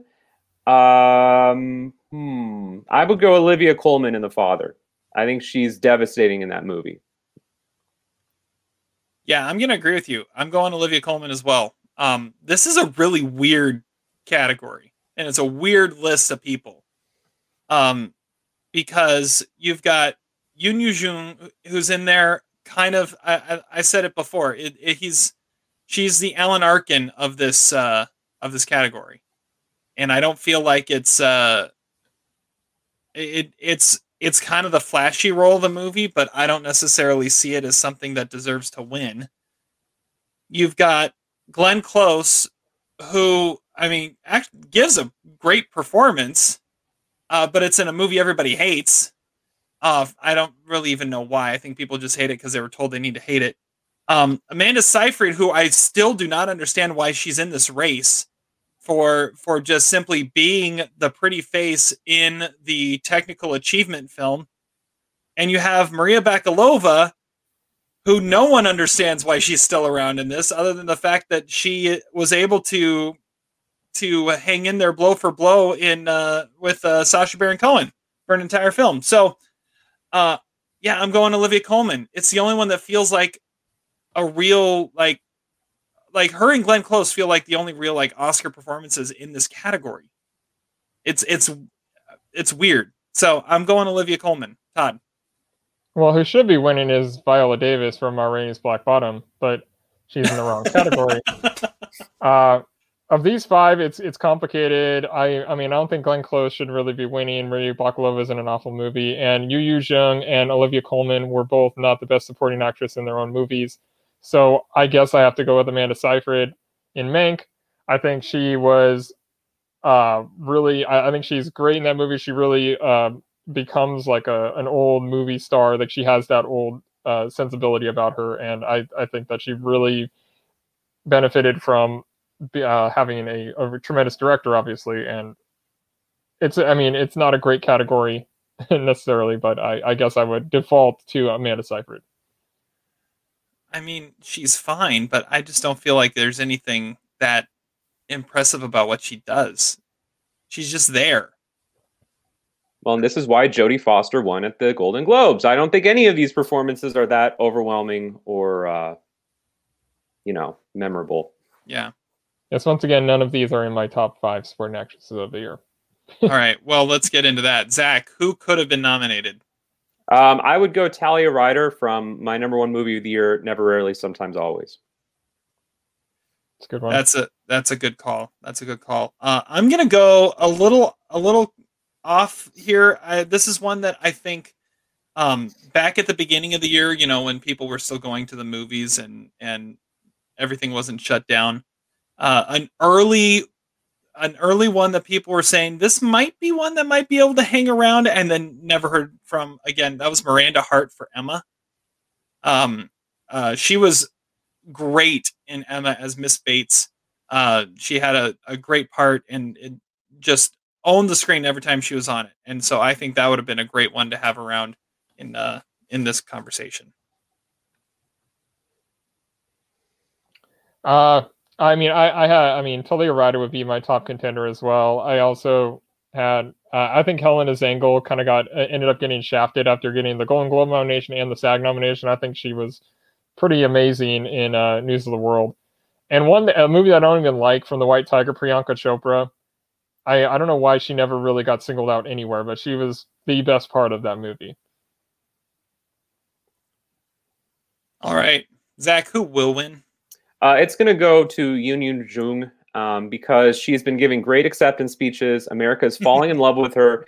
The Oscars want to apologize a little bit for their mini controversy last year by not nominating any Korean actors from Parasite. And it's the narrative that everybody likes. Everybody likes the grandma. Minari is a Best Picture nominee. This is probably the best shot it has to win any award. I think this is sort of a slam dunk at this point. I was not expecting it to. I think a couple months ago, or even when the nominations came out, I think it was a fairly wide open category, but I think Yoon Jung has solidified herself as a front runner. Yeah, when the nominations came out, I mean, there were 6 like that, with Jodie Foster and the Mauritanian being the other one, that could have ended up here, and you really didn't know which of the 6 was going to get snubbed. And so it was very easily that Yoon Jung could have ended up on the outside looking in, but since then she's been taking everything. So she is my pick for who will win too. All right, well, Todd. I mean, I don't necessarily. She hasn't won everything. Maria Bakalova won at the Critics' Choice, and the Golden Globes. Maria Bakalova was in the wrong category, so she didn't win there. But I don't think any of these 5 were locked in when the nominations came out. I think any of them could have gotten snubbed. But Yu Jung has had the 2 biggest ones that she needs, the BAFTA and the SAG. I think she is the front runner to win, and I guess I would predict her, but I'm still kind of skeptical about this category. And wouldn't it be crazy if Maria Bakalova won for that? I mean, not regardless of what you think of the movie, because Todd, I know you didn't like it, but just a performance like that. I mean, that would be the most outside the box. Well, yeah, a sketch acting comedy win ever. performance and at the Oscars would be absurd. But I mean, it's really possible. They obviously love the movie. Producers Guild nomination. It got the screenplay nomination at the Oscars. Like people loved Borat. So did apparently Tony Scott, #1 movie of the year. But had this been, what's an interesting question is, had the Oscars been in February like normal, I feel like Maria Bakalova really could have had a shot, because that's when Borat was still in kind of everybody's vernacular. Everybody was talking about it. Maria Bakalova, breakout star. Well, yeah, but everybody shit on that movie. I feel like that it's just shifted. It's just that the nature of the fact that this is so late in the year that the race has just defaulted to the flavor of the month, and right now it's Union June. So, yeah. Okay, moving on from that, supporting actor. We have Daniel Kaluuya for Judas and the Black Messiah. We have Lakeith Stanfield, for some reason, also for Judas and the Black Messiah. Leslie Odom Jr. for One Night in Miami. Paul Raci, Sound of Metal. And Sacha Baron Cohen, The Trial of the Chicago 7. Okay, Zach. Oh, wait, no, did you start the last one? I think you started the last one, didn't you? Yeah, you did. So I'll start this one. Who should win? I am going to go with Paul Raci. Paul Raci, I think as soon as we all saw Sound of Metal, one of the things that all of us said was, my word, Riz Ahmed, but my word, Paul Raci. My man, Paul Raci. And which and also Olivia reminds Cook. me, we could have easily said Olivia Cook in the last category too, and we left her out. She should have been in the supporting actress conversation too. But I feel like I've never seen an Oscar nomination in an acting category quite like this, where the fans of the movie willed it into existence. Like, there was no way Paul Raci was going to be a part of this conversation ever. And then the fans loved this movie and loved his performance until he won every critics thing. And then all of a sudden he showed up on nomination morning. It was awesome. And so Paul Raci needs to win. Just complete the whole thing. Todd, how about you? Yeah, complete agreement here. I mean, Paul Raci gave basically what we said is the best performance of the year by anybody. And yeah, a 72-year-old person that nobody knows getting nominated for an Oscar is something else. This isn't June Squibb. She had been nominated several other places. These kind of nominations don't ever happen. And I love that he's actually here. So yeah, Paul Raci for sure. Zach. Yeah, Paul Raci in the movie that we love the most. It's strange because The Sound of Metal obviously has supporters at the Oscars, but you wouldn't know it with all the backlash it's gotten. I mean, there are people that really hate this movie, on certain other podcasts that just trash it routinely and talk about how great Mank is. And those people are just stupid and we don't listen to them. But the truth is, it got several nominations. So there's some love for it in the Academy. I'd like to believe that Paul Raci has a shot at this. If he got this nomination out of the blue, that's not insignificant, right? Yeah, I agree. I think the nomination is the reward here for him. But yeah, it's definitely. This is a movie that it's the new Academy is voting for this kind of movie. This is the kind of movie, the kind of voters that were voting for Ex Machina, and the kind of voters that were voting for Nightcrawler. I feel like Sound of Metal is the next in line of that, but those voters are more significant now, and now that's getting Best Picture nominations and more love than they would have before. This would have never been nominated 10 years ago. Yeah, and I also feel that a lot of people haven't seen Sound of Metal. Of the 8 nominees, I would assume that's probably the least seen, and people have their opinions made up before they've actually watched it. So that's why it probably doesn't have a real shot of winning anything significant outside of the technical awards. But come on, give it a chance. Don't listen to the haters. I don't know where these haters come from, but clearly they haven't seen the movie. Well, and it's easy to find. It's on Amazon Prime. I mean, everyone's got Prime. Easy to get to. Go watch Sound of Metal. Okay, what could have been nominated? I'm going to go a little outside the box here again with another early year pick that I loved when I saw it in theaters, and I think some fans of the movie were hoping he would hang around to the end of the year, and it never materialized. And that's Hugh Grant for The Gentleman. In like the craziest, most different Hugh Grant performance of all time. I mean, it was one of those just watching a guy who kind of plays the same thing every time disappear into this completely ridiculous role and completely own it was great. And so I wish he would have been a part of this conversation a lot longer than he actually was. You want to play a game, Ray? Play a game with me, Ray. Hugh Grant, The Gentleman. Todd. Well, I mean, the I guess the one that would have had a shot at being nominated is Aldous Hodge in One Night in Miami. I think he was the best part of that movie, but I mean, I kind of love the nominees that they picked. I mean, there's a couple others that had no shot that I have written down, like Bill Burr and Bo Burnham, but Aldous Hodge is what I'll say. You love the nominees, even though they include both Judas and the Black Messiah?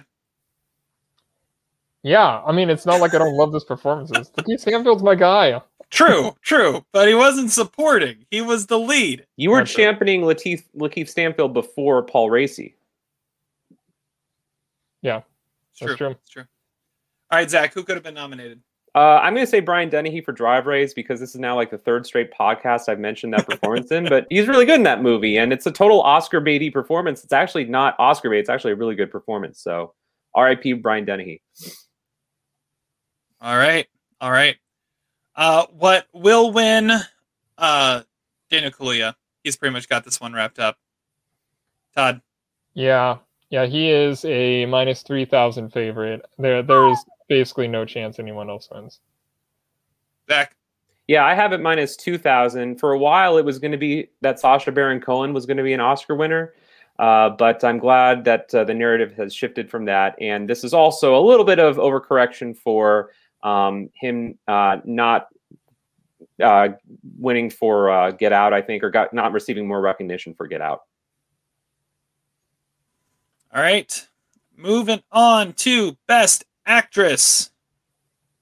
For Best Actress, we have Frances McDormand for Nomadland, Carey Mulligan for Promising Young Woman, Andra Day for The United States versus Billie Holiday, Viola Davis for Ma Rainey's Black Bottom, and Vanessa Kirby for Pieces of a Woman.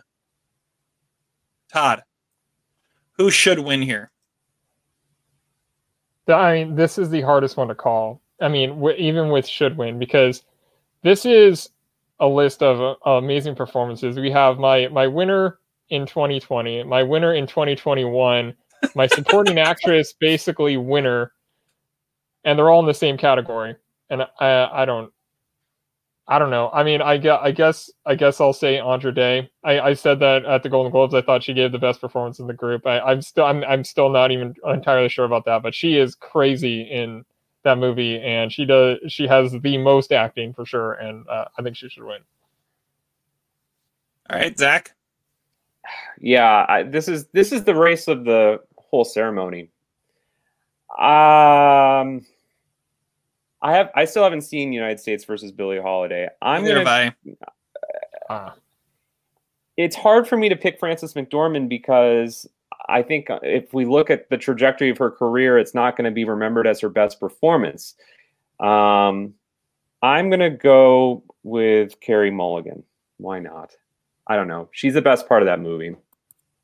She is that movie. Yeah. I mean, she's in every scene. I mean, that's the other thing is that, I mean, Frances McDormand's in every scene too, but there's, I think, maybe a little more visually going on in that movie. Carey Mulligan carries that movie. So, yeah. For me, you agree, Terry. Yeah, I'm going Carey Mulligan, but it's really close between Carey Mulligan and Frances McDormand for me. And like you said, this is probably Frances McDormand's third best performance, but her other two performances were also Oscar wins. So it's tough. It is so tough, but I'm gonna go Carey Mulligan. But I so wish I I was going Frances McDormand. Now, I would pick Viola Davis, but she's not in the movie enough. Like, it's just you can't pick it. It's not a lead actress performance. Every scene she's in, though, she's magnificent. So maybe that should be my pick, but it's like more a quibble with the category and not the nominee. Yeah, that's So what Anthony I said on our Hopkins Spirit shouldn't have Awards won thing. Silence of the Lambs, right? No, but this is different. I mean, she's really a supporting actress in this movie. Yeah, when on our Spirit Awards thing, I said I wasn't voting for Viola Davis and I was voting for Carey Mulligan because she was in the wrong category. So, I'm kind of with you on that. But I mean, honestly, Vanessa Kirby and Andra Day were the two choices for me at the end of the day, and I guess I'll go with Andra Day. Vanessa Kirby was amazing, but it's the only nomination. All right, Todd, who could have been nominated? Well, I mean, realistically, I guess if more people at the time of the nominations had seen Quo Vadis Aida, then Jasna Jurisic would probably be the choice. Okay. Zach? Sydney Flanagan, never, rarely, sometimes, always. Although I do have a soft spot also for Julia Gardner in The Assistant. Yeah, I've got a few here that I've been going back and forth between. I think at one point there was a narrative, especially after the Emmy win, that Zendaya for Malcolm and Marie could break into this conversation. I thought one of the coolest moments of all award season was seeing Rada Blank for the 40-year-old version crack the BAFTA list. I thought that was pretty awesome. Seeing her get in there. And then even something like Elizabeth Moss. I haven't seen The Invisible Man yet, but she was also awesome in Shirley. And so she had two great performances that easily could have been nominated. So I'll say Rada Blank is my could have been nominated simply because she got a BAFTA nomination. That performance got a BAFTA nomination. I mean, just let that sink in. That's just awesome. Over Carey Mulligan. Over Carey Mulligan. Yeah. Which and didn't Promising Young Woman win like Best British Film? And Best Original Screenplay. Yeah. So if they're weird, whatever, their nominating committee hadn't been there this year, then Carey Mulligan arguably could have won that category. Yeah. But she instead wasn't nominated, so we know nothing. We know nothing. All right, so Todd, what will win? We know nothing. We know nothing. Okay, so we have really four people that could win. Vanessa Kirby losing the BAFTA to Frances McDormand kind of eliminates her. So we have our Critics' Choice winner, Carey Mulligan. We have our SAG winner, Viola Davis. We have our BAFTA winner, Frances McDormand. And we have our Golden Globe drama winner, Andra Day, which almost always the Golden Globe winner in one of the categories will translate to the Oscar, but it won't this year because Rosamund Pike was not nominated. And Andra Day, I don't think is winning, but I could see it. This is the hardest one to call. And that's why all the odds are within like $2 of each other. I will say Viola Davis because it is the safest choice. I've been saying all along that I didn't think Carey Mulligan was going to get nominated, and you guys were like, no, she's a lock to win this. You were saying that when we reviewed the movie, and she now is still. I still don't see it, even though her movie has the most love. I think Viola Davis is probably the one that I would pick, but I don't know. I honestly wouldn't be shocked if Andra Day comes out with it either. I am shocked you didn't go with Vanessa Kirby because this follows your narrative of the 2007 supporting actress race where you went out on a limb and said everyone's won something, so the one that hasn't is winning the Oscar. I'm picking Tilda Swinton for Michael Clayton. She won the BAFTA right after I said that though, and then the Oscar. So, but Vanessa Kirby hasn't won basically anything all year except for she won I think Venice or something. Okay. But I mean, if she would have won the BAFTA, then it would be obvious. Frances McDormand would be the choice. I could see her winning this too. This is the most wide open acting category I've ever seen. Zach, who's going to win? Well, I mean, I've been saying Carey Mulligan since the beginning. Since we reviewed that movie, I think I predicted her to certainly be nominated and be at least the front runner. So it would be inconsistent of me to predict anybody else. But it's like, I don't know. She hasn't racked up the wins that she should be racking up. I mean, on paper, she should be a much more clear-cut favorite, especially given the Oscars' love for that movie and the fact that it, again, might not win a whole lot of other awards. I'm going to say Carey Mulligan. A part of me wants to say there's going to be a tie, because why not? There hasn't been a tie in a long time. There was that technical award tie like about 10 years ago, but No joke, it's a tie. if a tie was like 10,000 to 1, I'd put some money on it. Why not? It happened in the Best Actress category before.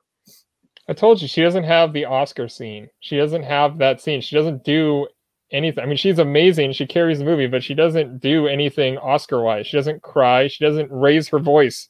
Like, she doesn't do anything in the movie that's going to win her an Oscar. I mean, I think you could say that for several other Best Actress winners.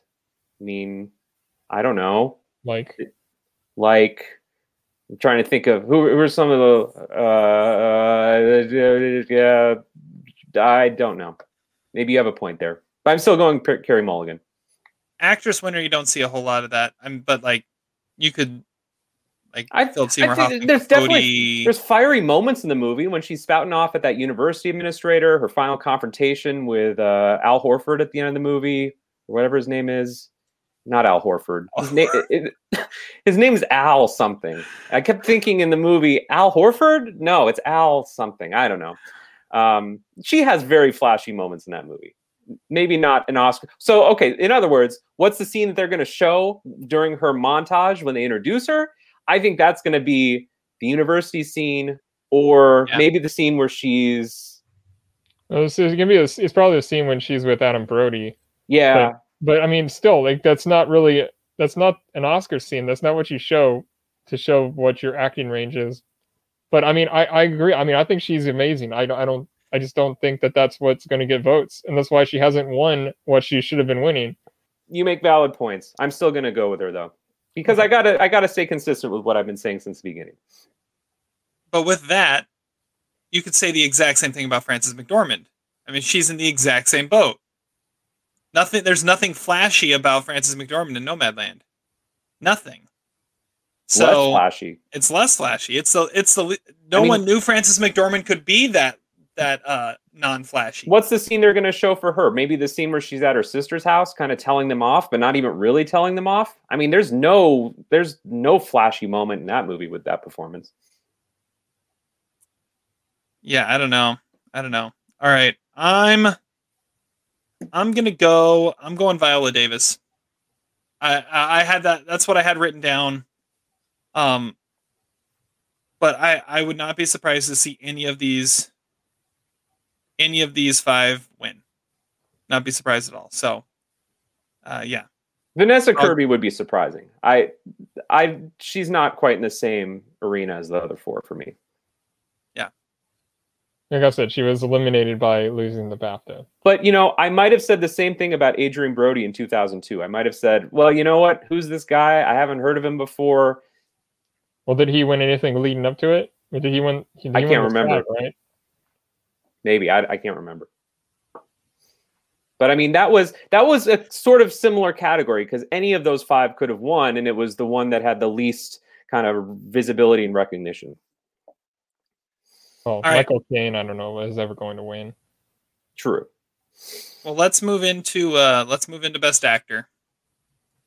And Best Actor, we have these five. We've got Riz Ahmed for Sound of Metal.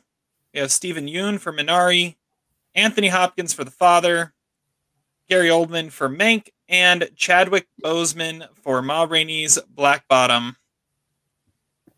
This one goes to Zach first. Zach, who should win? Riz Ahmed, all the way. I mean, I think Riz Ahmed will win an Oscar at some point. Some people are saying this is kind of like Daniel Kaluuya in Get Out. It's sort of like his stepping stone role into something greater. But I mean, this was one of the most dynamic performances of the year. I think maybe it's in part causing some of the backlash about portrayals of disability. But anyone who's seen the movie, how can they not be impacted by that performance? So it's an easy call. Well, Anthony Hopkins is great too, but Riz Ahmed just blew me away in that movie. Yeah, it comes down to those two. And I at first I wanted to go with Anthony Hopkins simply because it was, and I realized it was because it was the most recent one I saw. But Riz Ahmed, I think is the one for me too. I don't know how anyone could criticize what's being done in that movie and its portrayal of handicapped people, because I've never seen anything portray it in such a real way and just a completely non-judgmental way quite like that. It's brilliant. It's brilliant. So yeah, I'm going Riz Ahmed. I'm saying Anthony Hopkins. I think it's one of the best performances I've ever seen, and it's his best performance ever, and that should be winning. But I mean, Riz Ahmed is amazing too, and that is like right after it, but Anthony Hopkins. Yeah, I mean, it could go either of them for sure. Zach, who could have been nominated? I'm gonna say, I don't know. This is a tough one. Cody Clark for Strummer, yes, but I think realistically, I don't know. How about Andy Samberg? These are all very serious performances. Let's get some comedy in there. Not typically in the Best Actor category, but let's get Andy Samberg in there. He was hilarious in that movie. I mean, Riz Ahmed probably could have played that role, but I don't think any of the others could. Yeah. I mean, Andy Samberg, that's a great call. I'm going to go with the one that I think everyone was rooting for going into the nomination morning, and it didn't come true, and that's Delroy Lindo for The Five Bloods. Everyone wanted to see that happen, and for whatever reason, it just didn't materialize the way it was supposed to. So, Delroy Lindo for Best Actor. And I'll just throw out there, too, none of us said it, but Chadwick Boseman for Supporting Actor would have been really cool to see happen. A double posthumous nominee, that would have been really cool. Does anybody really think that Gary Oldman was better than Delroy Lindo? No. Anybody who's seen both of those movies? No. Probably not. But it's like, they gave Mank all those nominations, and they... Gary Oldman had that nomination wrapped up before anyone saw the movie, so yeah. it was never going to happen. But yeah, it was Daniel Day-Lewis and Lincoln kind of thing. Except, not good. Like, Daniel Day-Lewis and Lincoln was good. He had the nomination wrapped up, and then the movie came out and he won. Gary Oldman was great, but he shouldn't have been nominated.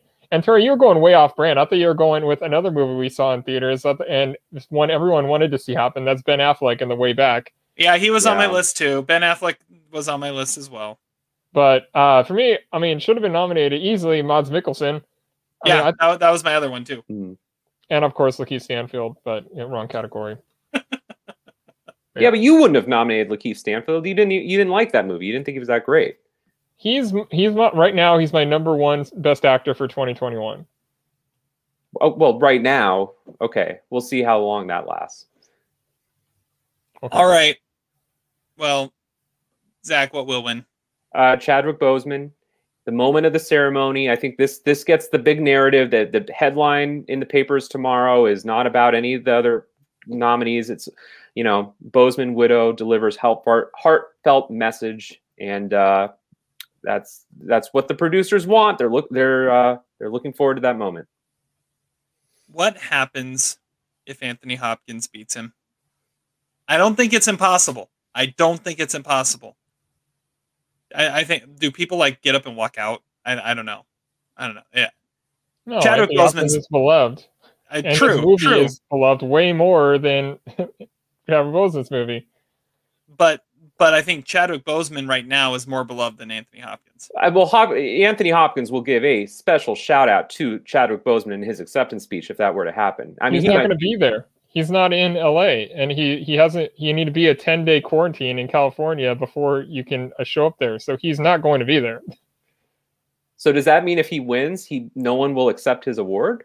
Or can he do it on Zoom? What's the protocol? I don't know. I don't think there's no Zoom as possibility. Maybe they'll play a video or something, but I thought they were having a London site for the Oscars. I don't think he's traveling the world right now, I think, unless I heard.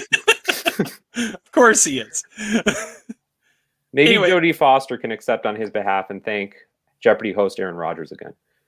Chadwick Boseman's winning. I just had to throw Anthony it out Hopkins is going to win, and there. Ooh, Wow. Okay, so and here is the precedent for that. The feel good story doesn't always happen. Like, okay, do you remember when Sylvester Stallone was the favorite to win Best Supporting Actor, and then Mark Rylance wins the BAFTA and he wins the Oscar, and it's like, okay, we're never going to be able to give Sylvester Stallone another award. We got to give him this award, and he didn't win. And that's the same thing they're going to feel with Chadwick Boseman. But right now, Anthony Hopkins is in the more popular movie. He has the stronger buzz right now. Nobody's talking about Ma Rainey's Black Bottom right now, and Anthony Hopkins is going to win. and it missed the picture nomination too. Yeah. I mean, I think It's clear that The Father is the better movie, and they think that too. They know that. so. You're predicting that Viola Davis is going to win, but Yeah. Chadwick Boseman's going to be upset. Yes. Wow. That I don't see Viola Davis winning unless both of them win. I remember there was a year when Anthony Hopkins got nominated and he didn't show up, and they gave this really like suave picture of him going like, hey. Like it was like a black and white publicity photo. I hope they do that again That would be because he's something. traveling the world. I think. Yeah. I mean, that's what I heard. But yeah, he's. I'm Great pretty sure time he's to not travel the enrolling. world in the middle of a global pandemic, especially if you're 83 years old. But more power to him. All right. Best Director. Best Director is next. And for Best Director, we have Chloe Zhao for Nomadland, David Fincher for Mank, Emerald Fennell for Promising Young Woman, Lee Isaac Chung for Minari, and Thomas Vinterberg for Another Round. Amazingly, Thomas Vinterberg, Another Round. Okay. I think I'm first on this one. So my pick for who should win is Chloe Zhao. She proves that she is just a master director with this movie. It is so brilliant in so many ways. Chloe Zhao. Todd. Same. Yeah. Zach. Same. There we go. Okay. Who could have been nominated? I think Spike Lee for Defy Blood should have been in this race. I think it's crazy that this movie was forgotten as much as it was, just because it came out early in the year. If this had come out in November, we would have a Delroy Lindo nomination. We would have a Chadwick Boseman nomination. Spike Lee would be in the running for director, and instead, all it got was original score. I think he needed to be in this race. This is a much better movie than BlacKkKlansman was, which is where he finally won his Oscar. This needed to be in there. Todd, how about you? Well, I mean, the two I have written down are Florian Zeller and Darius Martyr. I think both their movies are amazing. Both of them are very unique visions especially for first-time filmmakers. And we have a first-time filmmaker in this group, but those two, I think, definitely should have been, especially getting more love than they did, because I don't remember them getting any Best Director nominations all season. That's a good point. Zach? How about Steve McQueen for Small Axe? I mean, that was never going to happen, but because of the loopholes in the voting. But I mean, the guy directed 5 movies. I mean, and each one of them is extraordinary in their own way. Like, directing is an achievement. It's a feat upon itself. You can't always just give it on the basis of the film, right? What you see, what's manifested. Like the whole project of Small Axe is so ambitious. Like, I think the guy deserves some props for that. I agree, but he directed it and made it as a miniseries, so it's a TV thing. That's the only reason I haven't mentioned it so far. I mean, Fanny and Alexander was a TV thing. That didn't stop the Oscars. That's a good point. All right, who will win? Chloe Zhao. Todd? Yeah, Chloe Zhao. It's as big of a lock as Soul is for animated feature. Yeah. Zach? Chloe Zhao. All the way. Okay, there's that. And now on to the last category. Best Picture. So for Best Picture, we have The Father, we have Judas and Black Messiah, Mank, Minari, Nomadland, Promising Young Woman, Sound of Metal, and The Trial of the Chicago 7. Todd, what should win? The movie I have ranked highest from this year is The Father, and I think that should be winning Best Picture. Okay. Zach. I would have no problem with The Father winning Best Picture, but technically I have Sound of Metal a little bit above The Father. Yeah, Promising Young Woman's my number one of 2020. I need to watch it again because I have it ranked that high. However, The Father, Nomadland, Sound of Metal are all right there in my head as being just as worthy of this award. So I'm going to say Promising Young Woman because it's my number one, but I need to watch it again. So, okay, Todd, what could have been nominated? I mean, Soul, probably. I think we all love Soul, and I mean that was one of the movies that they were saying was, hey, this is the Pixar movie that has a chance to win Best Picture, not just be nominated. And it really never picked up steam other than just the animated feature nominations throughout the way, which is kind of sad. So I think Soul should have been nominated. Zach. Well, I'm going to keep saying never really, sometimes always. I would also say First Cow, but realistically, why not Another Round? I mean, if it gets a Best Director nomination, it should merit a Best Picture nomination too, but that's just the strange, stupid loophole voting they have with the Best International award, which just, I don't know, just scrap the award, right? Just let's consider them as valid as English language movies. Well, it is but the directors branch just loves international directors more. Well, yeah, because they tend to be better movies. That's why they should be, nominated for Best Picture. Well, I mean, we love international directors more. This is going to be 11 of the last 12 years that a non-American born director is going to win Best Director. Like the directors love non-American directors. Yeah, but you're talking about something different. You're talking about directors who were born outside the country. I'm talking about non-English, non-American films. And the truth is, most film critics, a lot of people in the Academy know that the higher quality content is coming from outside the United States, like Roma and like Parasite and like all these other movies that have gotten at least some recognition. So it was a little disappointing and maybe a little even surprising to really not see any of those films in the race this year, maybe due to COVID. But I feel like Another Round had, a splash in this country and obviously had recognition from the Oscars. So a little surprising to not see it. Well, I think last year proved that stigma is coming down. It just is going to take a little while potentially, but yeah, I think we're on our way. The one I had written down also was Soul. I think one of the things that they did when they expanded the field was to try and make room for the more popular movies and especially some of the animated. After 2008, when WALL-E and The Dark Knight, two movies that most people said were the best movies of the year, were left out. And then the next year Up was nominated, which was inferior to WALL-E. And then the next year Toy Story 3 was nominated, which was inferior to WALL-E. I know Todd wouldn't necessarily agree with that, but WALL-E I think is a masterpiece. And an animated movie hasn't been nominated since. And I think Soul deserved to be in there. Like Todd said, it deserved to be a part of the conversation potentially for winning. And it wasn't. Well, it didn't even get the screenplay nomination like Inside Out did. So yeah, I mean, everyone's saying it has a chance to be nominated. It has a chance to win Best Picture. It didn't disappoint on any front, and yet just disappeared from the race. So Soul could have been nominated. All right, Todd, what will win? It's Nomadland. I don't really think.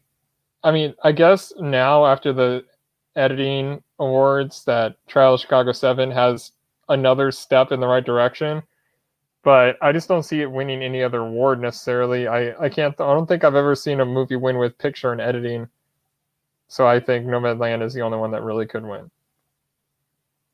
Zach. Yeah, I think there's 3 films in this race. I think it's between Nomadland, Promising Young Woman, and Minari. And a month ago, I really thought Minari had a decent shot.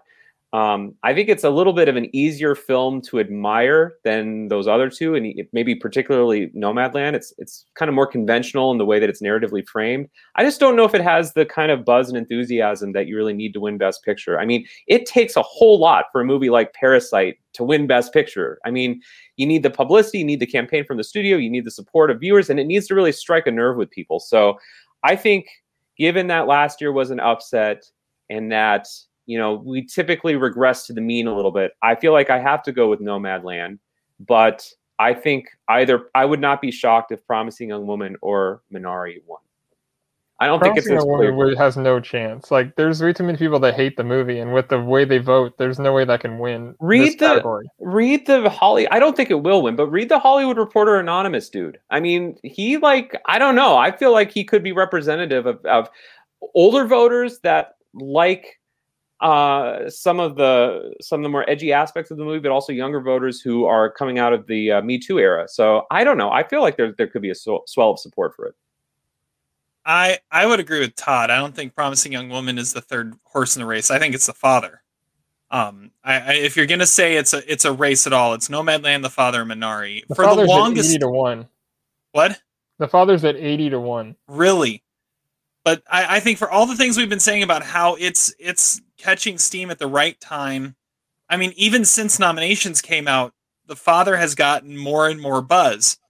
And I think if anything takes down, I've been trying to think for ever since nominations came out, I've been trying to think what is going to take down Nomadland, because nothing rides the entire season as this big of a favorite.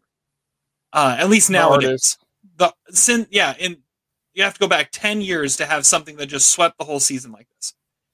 And for a while, I thought it was going to be Minari. So I kept on thinking, what's the narrative? And I guess you could say there is the narrative. I mean, Yoon Yoo-jung winning supporting actress. If it wins screenplay, you could see the scenario of it winning picture, especially since you look at more times than not right now, director and picture split. You don't have them match up perfectly. The Father's surging at the right time. All it knew it just needed to get to be a part of the dance. And now that's the most popular of all of them. Possibility. Chicago 7's in second place on Bovada. It won the SAG, and it won. It could be winning editing like that. And you think that's not even one of the top 3 choices? No, it won the SAG because it was the largest cast. I think the SAG ensemble means nothing anymore when trying to predict the largest cast, and they didn't nominate Promising Young Woman. And I'm not saying Promising Young Woman. I'm saying The Father, Minari. If Minari had won the SAG, I was prepared to say now Minari's winning. Chicago 7 did, and Chicago 7 could still win screenplay, and it could still win editing. Like, Chicago 7 is very much in second place, and got snubbed for perceived lock in Best Director. It wasn't a perceived lock. They snubbed Ben Affleck too. Like, they don't like people who aren't directors. It doesn't matter. We're all just arguing to try and figure out what's second place behind Nomadland, because Nomadland's winning. So I'm just saying there's no way Chicago 7's in fourth place.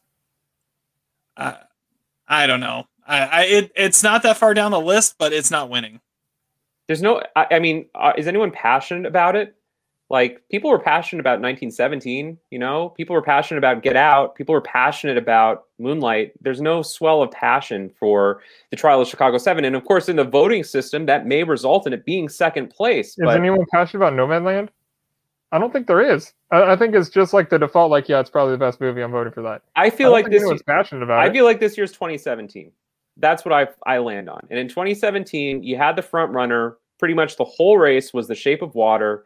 It was a female-centered narrative in the wake of Me Too, and everybody just kind of went with it, even if they didn't love it.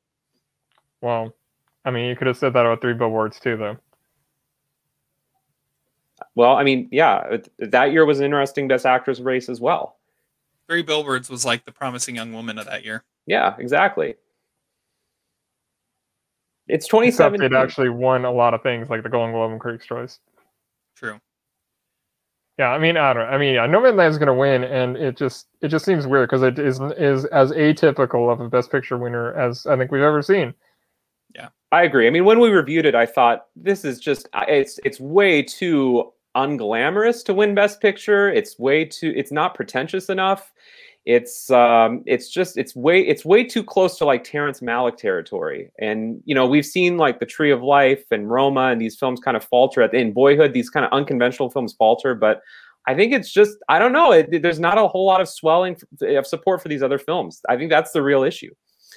It's kind of like, it's almost like the 2020 Democratic nomination. It's like, okay, there were a bunch of these individual strong nominees, but they all none of them dropped out at the right time, and nobody could actually promote a forceful opposition to the front runner in the end. They just need to decide on one of these films. Was it going to be Minari? Was it going to be Trial Chicago 7? Was it going to be Promising Young Woman? Nobody decided. So I think that's just, we go with the default. I think it's easy for everyone to forget that Nomadland had a very unprecedented double up when it won the Audience Award at TIFF and the Golden Lion at Venice. No film has ever done that before. And especially looking at how the Audience Award at TIFF has really been a predictor of the Oscar race recently. And then you add to it the Golden Lion. I mean, but virtual film festivals are a completely different animal. True, but still, it won those two things, and I feel like this entire season, everyone has been trying to say, and including me, how is Nomadland going to lose? Instead of saying, it's a lock to win. You should pick The Father, Terry, just for the sake of it.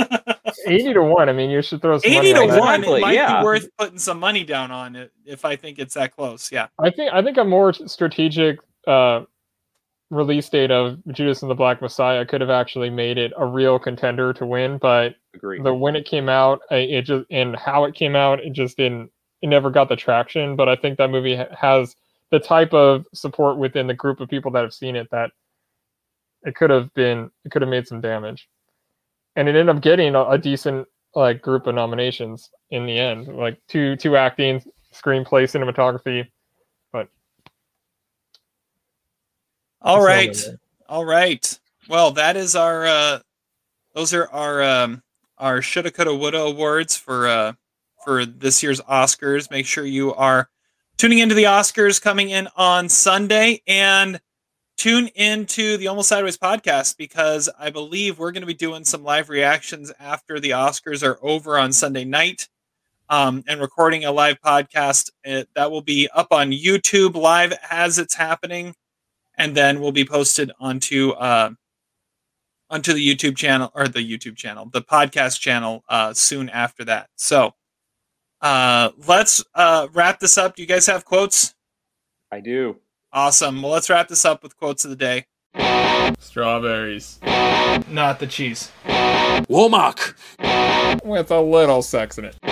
Quote of the day. I'll go ahead and start. I've got nothing Oscar related, but there were some really fascinating quotes in War Photographer, and I wanted to say one of them. And this one was, and I think it applies to kind of movies in general as well. But he said it near the end of the film: if war serves the purpose of stripping someone of their humanity, then photography is the antithesis of war. I thought that was a pretty profound statement. He just didn't say it in a very animated way, kind of like Carey Mulligan in Promising Young Woman. No, not Oscar. He talked like this. This is how he talked the entire movie. Sounds like he should have been played by Ben Stein. Pretty close. Same idea. All right, Zach, what's your quote? Well, my quote is, "The most personal is the most creative." Do you know who said that? No. It was our great director, Martin Scorsese, and it was quoted by last year's best director, Bong Joon-ho, who also ended his speech by saying, "Thank you, I will drink until next morning." And that is what I fully expect our live reaction show to be like 1 week from today. Are you actually not going to be drinking Starbucks water? No. Maybe? No, I won't be. Not if I don't have a quote. Not if Mank wins Best Picture. What's that? I don't have a quote. You don't have a quote? Nothing from Never on Tuesday or whatever. That was what it was called. Yeah, I got nothing. He's got nothing. That's okay. All right. Well, with that, we're going to draw this podcast to a close. Thank you guys so much for listening. Again, you can find us all over the place. You can find our podcasts on Apple Podcast, Stitcher, Spotify, and Pandora. You can find us on YouTube. You can find us on Facebook. You can find us on Twitter at Almost Sideways. I'm at Almost Side Terry. Todd is not on Twitter. Zach is at Prozac. He's got a burner 36. account somewhere. He's got to. Like Kevin Durant. Yeah. He's like the at not Sideways or something like that. We need to make that a thing. All right. Well, with that, we'll see you next week. Enjoy the Oscars. Have fun watching movies, and we'll catch you on the flip side. Despite your crass behavior, I'm glad we were able to do this together. Stop. Go to bed.